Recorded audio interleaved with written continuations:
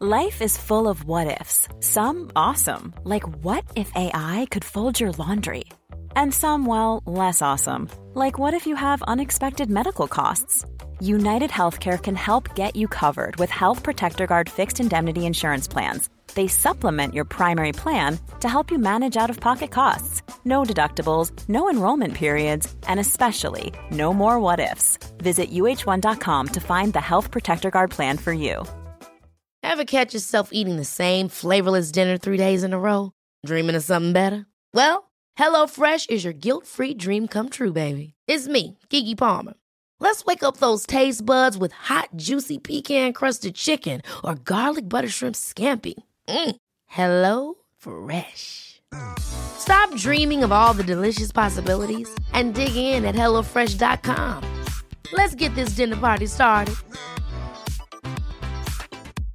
Ready to pop the question? The jewelers at BlueNile.com have got sparkle down to a science with beautiful lab-grown diamonds worthy of your most brilliant moments. Their lab-grown diamonds are independently graded and guaranteed identical to natural diamonds, and they're ready to ship to your door. Go to BlueNile.com and use promo code LISTEN to get $50 off your purchase of $500 or more. That's code LISTEN at BlueNile.com for $50 off. BlueNile.com, code LISTEN. There's never been a faster or easier way to start your weight loss journey than with PlushCare. PlushCare accepts most insurance plans and gives you online access to board-certified physicians who can prescribe FDA-approved weight loss medications like Wegovy and Zepbound for those who qualify. Take charge of your health and speak with a board-certified physician about a weight loss plan that's right for you. Get started today at plushcare.com/weight loss. That's plushcare.com/weight loss. plushcare.com/weight loss. There's never been a faster or easier way to start your weight loss journey than with PlushCare. PlushCare accepts most insurance plans and gives you online access to board-certified physicians who can prescribe FDA-approved weight loss medications like Wegovy and Zepbound for those who qualify. Take charge of your health and speak with a board-certified physician about a weight loss plan that's right for you. Get started today at plushcare.com/weight loss. That's plushcare.com/weight loss. plushcare.com/weight loss. Hi, this is Craig Robinson from Ways to Win, and support for this podcast comes from Invesco QQQ, the official ETF of the NCAA. Invesco QQQ is proud to sponsor this episode, and even prouder to provide access to innovation for the last 25 years. Basketball has had innovations over the years, too. We're seeing the game played in new ways every day. Learn more at Invesco.com/QQQ. Let's rethink possibility. Invesco Distributors, Inc. Hi, this is Alexander Newell, founder of Rusty Quill and director of the Magnus Archives podcast. I just wanted to take a moment to thank all of you who've helped us in the weeks since we launched, leaving us reviews and sharing our content on social media. We're only a small independent production company, and recommending us is by far the best way that you can help us keep bringing you content for free. With that in mind, I just wanted to let you know that nominations for the People's Podcast Awards are open until the end of April, and the Magnus Archives is registered. It would be an amazing boost for us if we were nominated, and it's something that you can do to help us right now. Just go to podcastawards.com, scroll down to the arts category and type The Magnus Archives along with our URL, which is rustyquill.com. Also, be sure to do the same under the People's Choice Award category. And if you're feeling extra generous, you could nominate our younger, less horrifying sister podcast, Rusty Quill Gaming, in the Games and Hobbies category. Just be sure to leave your name and email address to prove you aren't an eldritch doppelganger. Our team spend a lot of time, money and effort to bring you all this content for free, and it would be an amazing way to thank them for all their hard work if you were able to help out. So thanks in advance from me, Johnny Sims, and the rest of the Magnus Archives. Enjoy today's episode.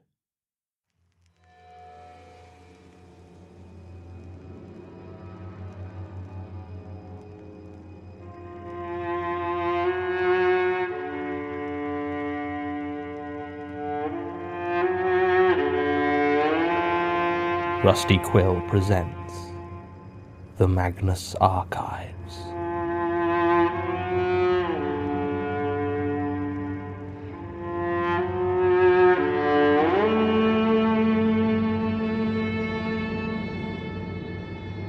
Episode 14, Piecemeal.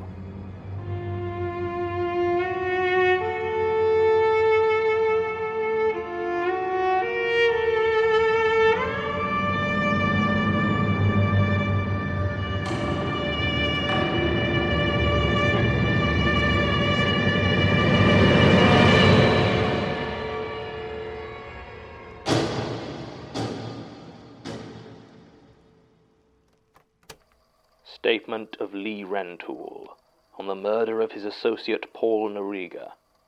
Original statement given May 29th, 2011.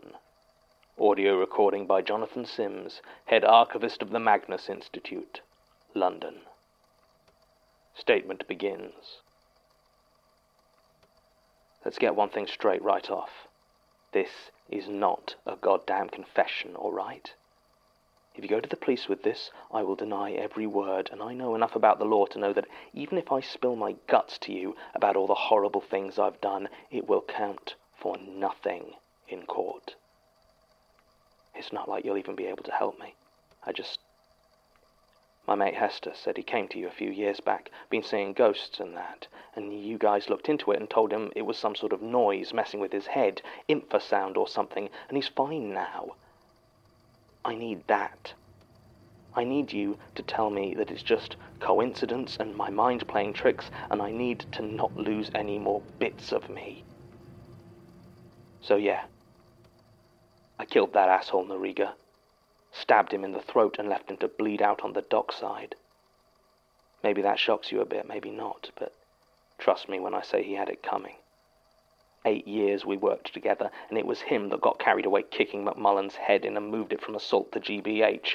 But sure enough, when we get picked up, he turns on me and I get pinned for it. 5 years I served because of him, while he walked free as you please.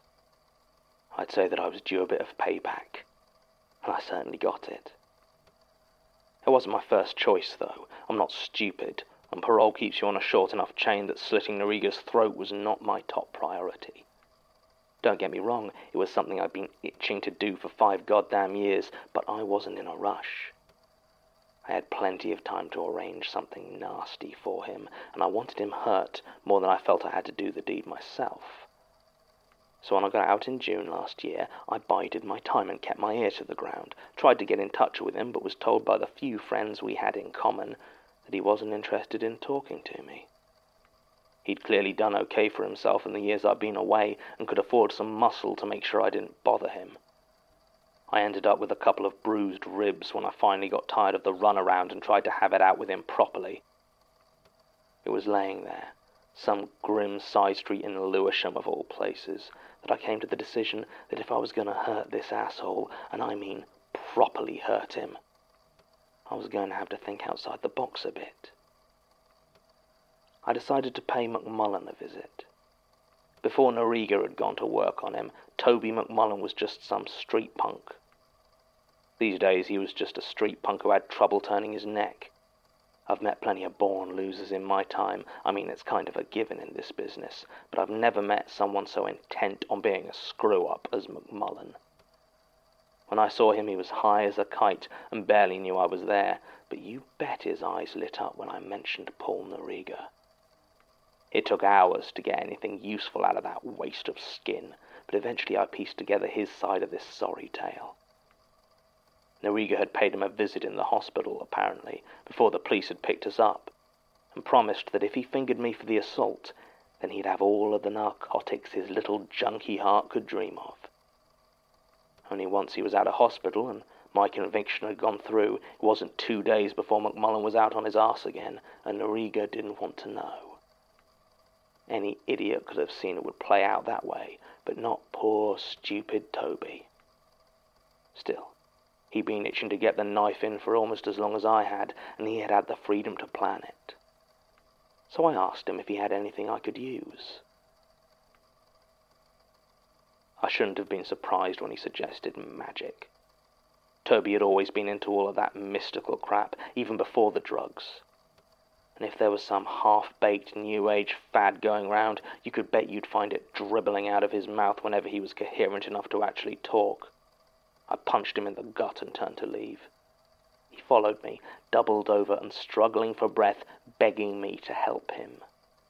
He said he was serious, said it wasn't like the other stuff, said he knew someone with real power who could put the hurt to Noriga, but he just didn't have the money. I should have kept walking. I should have shaken him off. I should have beat him so bad he couldn't turn his neck the other way either. But I didn't. I stopped, and I listened to what that piece of human garbage had to say. I was an idiot. So Toby took me to see his friend Angela. He never gave me her second name. I asked him what it was, Wicca, voodoo, some crystal ball, but Toby said no, nothing like that. Said he didn't really know how it was supposed to work, but he had a girl a few months back had told him about Angela. Said she'd used her services on a particularly unpleasant ex-boyfriend. Apparently he'd disappeared, and they never found a body. So then I'm thinking maybe there's no magic there, just a killer with a shtick. But hey, if that was the case, it was fine by me, just as long as Noriga got done. When I finally met Angela, it was all I could do not to cave McMullen's head in. I'd just about convinced myself I was going to be meeting with a hardened killer, maybe one that kept a bunch of spooky Halloween crap around, but still someone who'd get the job done. I wasn't even put off when we pulled up to a well-kept suburban house in Bexley. When the door was answered by an old lady in a lilac dressing gown, I almost lost it. McMullen asked if she was Angela, speaking in a quiet voice, like he was actually scared of the geriatric fool. The old woman said yes, she was Angela, and asked us to come in. The house felt almost as old as its owner, faded floral print wallpaper, dark oak furniture, and threadbare carpets. The walls were covered with framed portraits, the sort you get in any cheap antique store or charity shop. Although as we went into the living room, I noticed something I didn't expect. They weren't paintings. They were jigsaw puzzles, each completed and framed.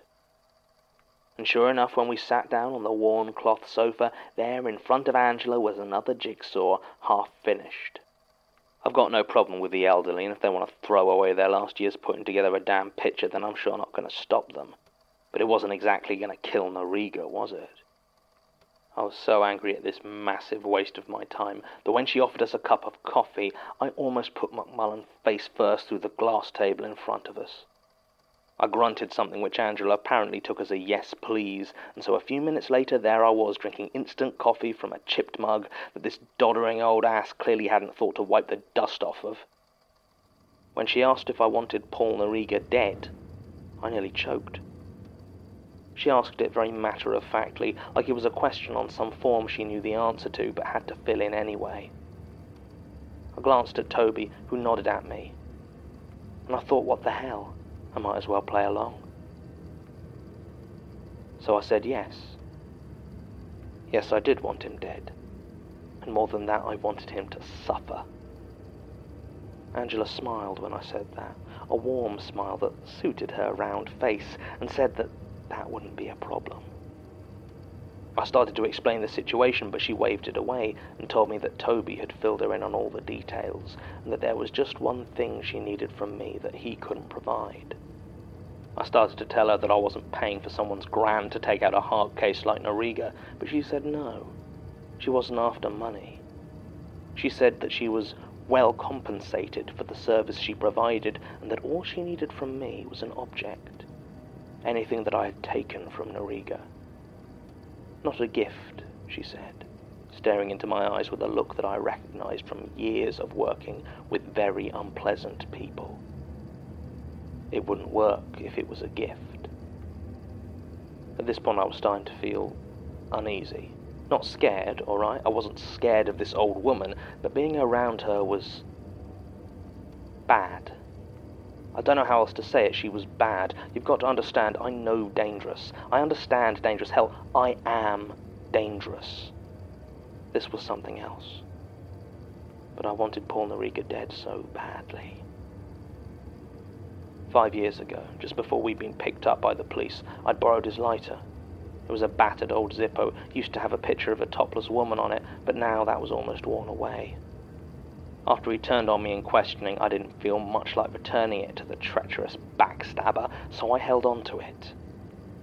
I hadn't thought much of it, but here it was, still in the pocket of my jacket all those years later. I handed it to Angela and she gave me that look again and told me that it would work just fine. And then we left. Angela told us not to worry about it, that Paul Noriga wasn't going to be bothering us for much longer. We just had to wait until she was finished. Finished with what exactly she didn't say. She didn't need to. We knew whatever it was, we were probably better off not knowing. The waiting came hard, though. After he'd had me roughed up, it seemed like Noriga had decided I wasn't worth worrying about. I'd see him walking those streets like he owned them, his pair of leg breakers in tow, and I knew there was nothing that I could do about it. He knew it too. So I waited. And I waited. I waited for the shot, or the knife, or the poison, or the whatever would end him for good. It never came. Days turned into weeks, and there he still was, as cocksure as ever. I was patient. God, I was patient, but after 3 weeks I had almost written off that useless old bag as a time-wasting con job. I was going to give her one more week. Just one. But then something came up that I couldn't ignore. Word came down that Noriga was meeting someone at the docks, some fence by the name of Salesa. The man dealt mainly in stolen art and curios, valuable stuff, and was paranoid as hell, which meant Noriga was going to be there alone. It might have been a trap, sure, but I'd been sitting on my ass waiting for him to magically drop dead for so long that if there was even a chance it was on the level, I had to take it. Turns out it was true, and went off smoother than I could have hoped for. I found the warehouse a few hours before the meet and staked out a good spot. Then I waited. Salesa turned up first, a big Samoan guy with close-cropped hair, flanked by 4 men in dark suits, who carried a square wooden crate between them. They went into the warehouse and, sure enough, 5 minutes later there he is, that snake. He was alone and seemed to be limping slightly. He headed inside through the same door, leaving it unlocked. Perfect. There was no point me going in yet. I wasn't keen to get my head kicked in by Salesa's goons, so I just watched, my hand gripping the hilt of a combat knife I bought at an army surplus store I know is happy to sell off the books. It was almost an hour later that Salesa and his men left, still carrying that box.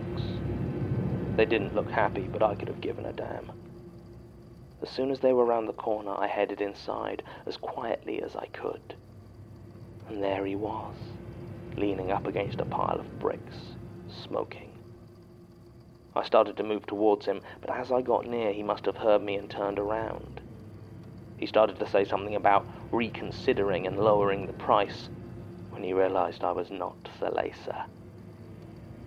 Then a look passed over the face of Paul Noriga that I will treasure forever. No matter what happens to me, the memory of that look of panicked terror will stay with me. He turned to run, but whatever was wrong with his leg meant he tripped over the bricks instead. I grabbed him by the collar, my knife already out, and dragged him up. I had always been the stronger of the two of us, and he knew he couldn't fight me. Holding up his hand, he begged me to wait, to listen. I noticed that his hand was missing a couple of fingers, old wounds that had long healed over, though I didn't remember seeing them before. It didn't matter. I could hear the blood pumping in my head, and nothing was going to stop me taking my revenge. He begged for mercy as I plunged the knife into him once, twice, 3 times, again and again and again. I stabbed that backstabber until, finally, I let him fall. He landed on the floor hard, dead weight, his head making a thick, cracking sound as it hit the bricks, and blood began to pool on the floor around his body. As the rage started to fade and my breathing returned to normal, I took a second to look over poor, dead Paul Noriga and saw something that seemed to have been knocked loose when his head hit the bricks. Picking it up, I saw it was a glass eye. I looked back at the corpse, and sure enough, there was a gaping hole where his left eye should have been. When had that happened? He certainly had both eyes when we had worked together, and all 10 fingers as well. He'd also had all his teeth, where now I saw gaps all over that dead, smiling face. I shivered, though I don't know why. I won't go into detail about how I went about disposing of the body. Just trust me when I say that even if the cops did find any piece in Origa's corpse, they wouldn't be able to pin it on me. And life went on. His boys did come looking for me when their boss didn't return, but I knew to lay low for a while, and soon enough they realized that if he was gone, they weren't getting paid either way and moved on. And so I had my revenge. And that should have been the end of the story. But it wasn't. It was 5 days after I killed Noriga that I found the first package. I was on Tottenham Marshes, near the reservoir, on business you don't need to know, and I came to a metal bridge over one of the streams there. Now, this wasn't a place I went often, and I don't think I'd ever crossed that bridge before in my life, but there, lying in the center of it, was a small box. It was wrapped in brown paper and string, like an old-fashioned Christmas present, and had my name printed on it in clear letters. Lee Rentoul, for immediate consideration. Obviously, I was a little bit freaked out at this, but not as freaked out as when I opened it. Inside was a black cardboard box, full of cotton wool, and a single severed finger. It was obviously some sort of threat. Some punk reckoned they could put a scare on me. No chance.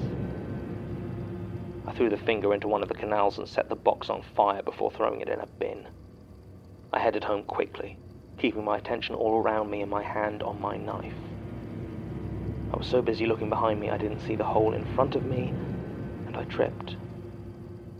As I fell forward, I felt a hot pain in the hand that had been on my knife.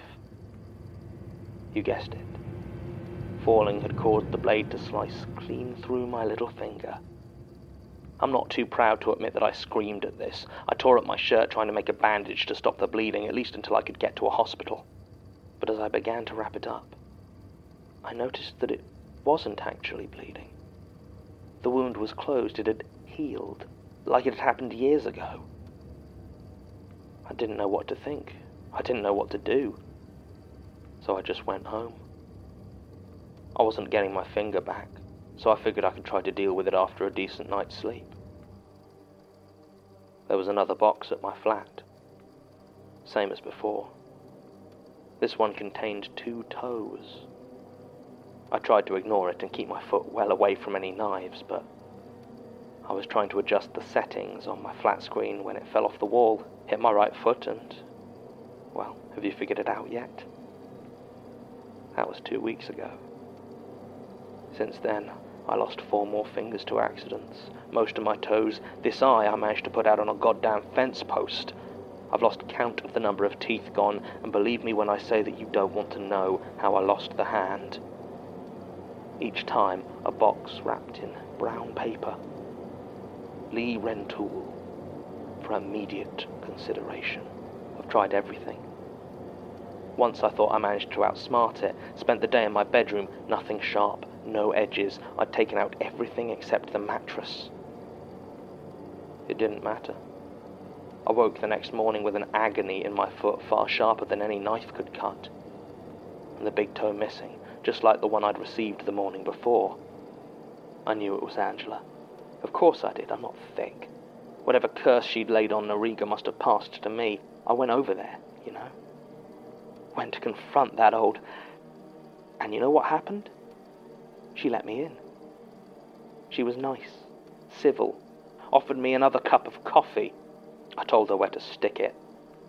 Demanded, asked, begged her to stop whatever was happening to me. You know what she did? She shrugged. She just shrugged. Told me that some hungers are too strong to be denied, whatever the hell that means. So I went for her. I was going to strangle the life out of that curse-flinging bag of bones. But as I reached for her, I don't know. I don't know what happened. I know that's how I lost the hand. I know I chewed it off. Look, it doesn't matter.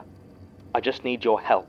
I need this to stop. I don't know how, but this is your area, right? This is what you do. You look into this weird ghost crap, right? Well, this is the definition of weird ghost crap, and I need you to help me. I need you to save me from whatever is happening. I don't have much time. I got a box this morning, a few hours before I came here. It was a tongue. Statement ends. It doesn't look like this case was ever properly followed up. According to the supplementary notes, shortly after making his statement, Mr. Rentoul became violent towards Institute staff, and in the ensuing incident there was an accident. No details are given, but apparently it required Mr. Rentoul's hospitalization. I'm reminded of a somewhat tasteless joke about loose tongues. He did not return to the Institute afterwards, and his statement was archived. According to the arrest records Sasha uncovered, Mr. Rentoul was telling the truth about the somewhat checkered past of himself and his associate, Paul Noriga, with extensive files on both of them.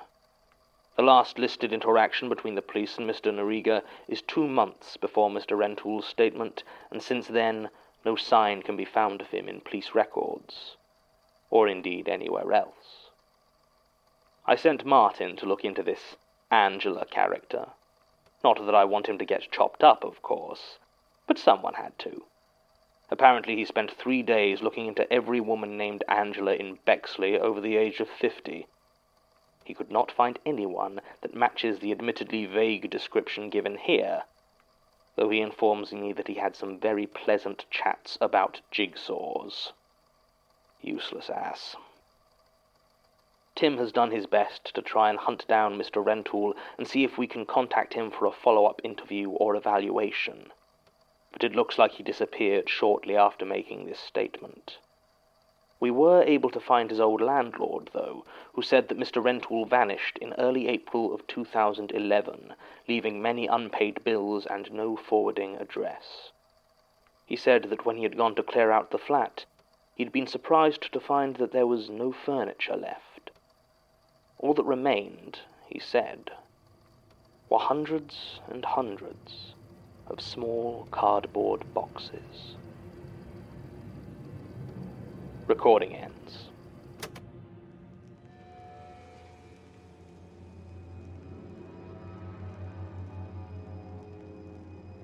The Magnus Archives is a podcast distributed by rustyquill.com and licensed under a Creative Commons Attribution Non-Commercial Share-alike International license.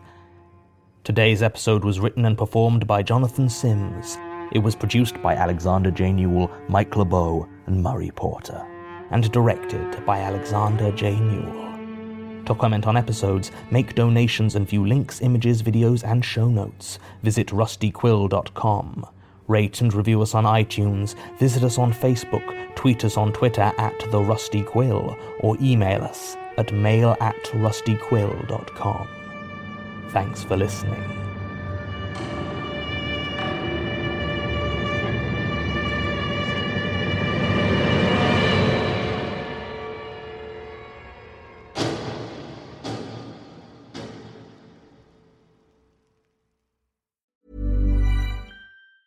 Even when we're on a budget, we still deserve nice things. Quince is a place to scoop up stunning high-end goods for 50 to 80% less than similar brands. They have buttery soft cashmere sweaters starting at $50, luxurious Italian leather bags, and so much more. Plus, Quince only works with factories that use safe, ethical, and responsible manufacturing. Get the high-end goods you'll love without the high price tag with Quince. Go to quince.com/style for free shipping and 365-day returns. Ever catch yourself eating the same flavorless dinner 3 days in a row? Dreaming of something better? Well, HelloFresh is your guilt-free dream come true, baby. It's me, Keke Palmer. Let's wake up those taste buds with hot, juicy pecan-crusted chicken or garlic butter shrimp scampi. Hello Fresh. Stop dreaming of all the delicious possibilities and dig in at HelloFresh.com. Let's get this dinner party started.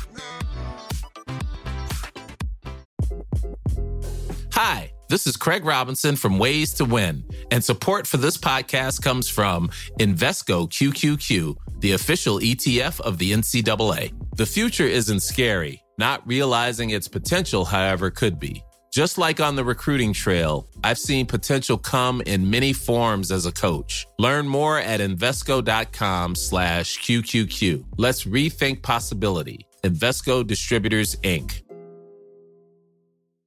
Hi everyone, it's Kareem, the voice of Simon Fairchild in The Eternal Tavern Keeper. Today, I'm here to tell you about The Program. The Program audio series is a science fiction anthology podcast set in a world where money, state, and God are fused into a single entity. Every episode is a standalone story featuring ordinary people inhabiting this extraordinary world. And for them, it's not this future that is terrifying, but our present. The Program is sometimes funny, sometimes poignant, but it is always smart. Find out more about The Program at www.rustyquill.com. or www.programaudioseries.com, or search for The Program Audio Series wherever you listen to your podcasts. Have fun and see you later.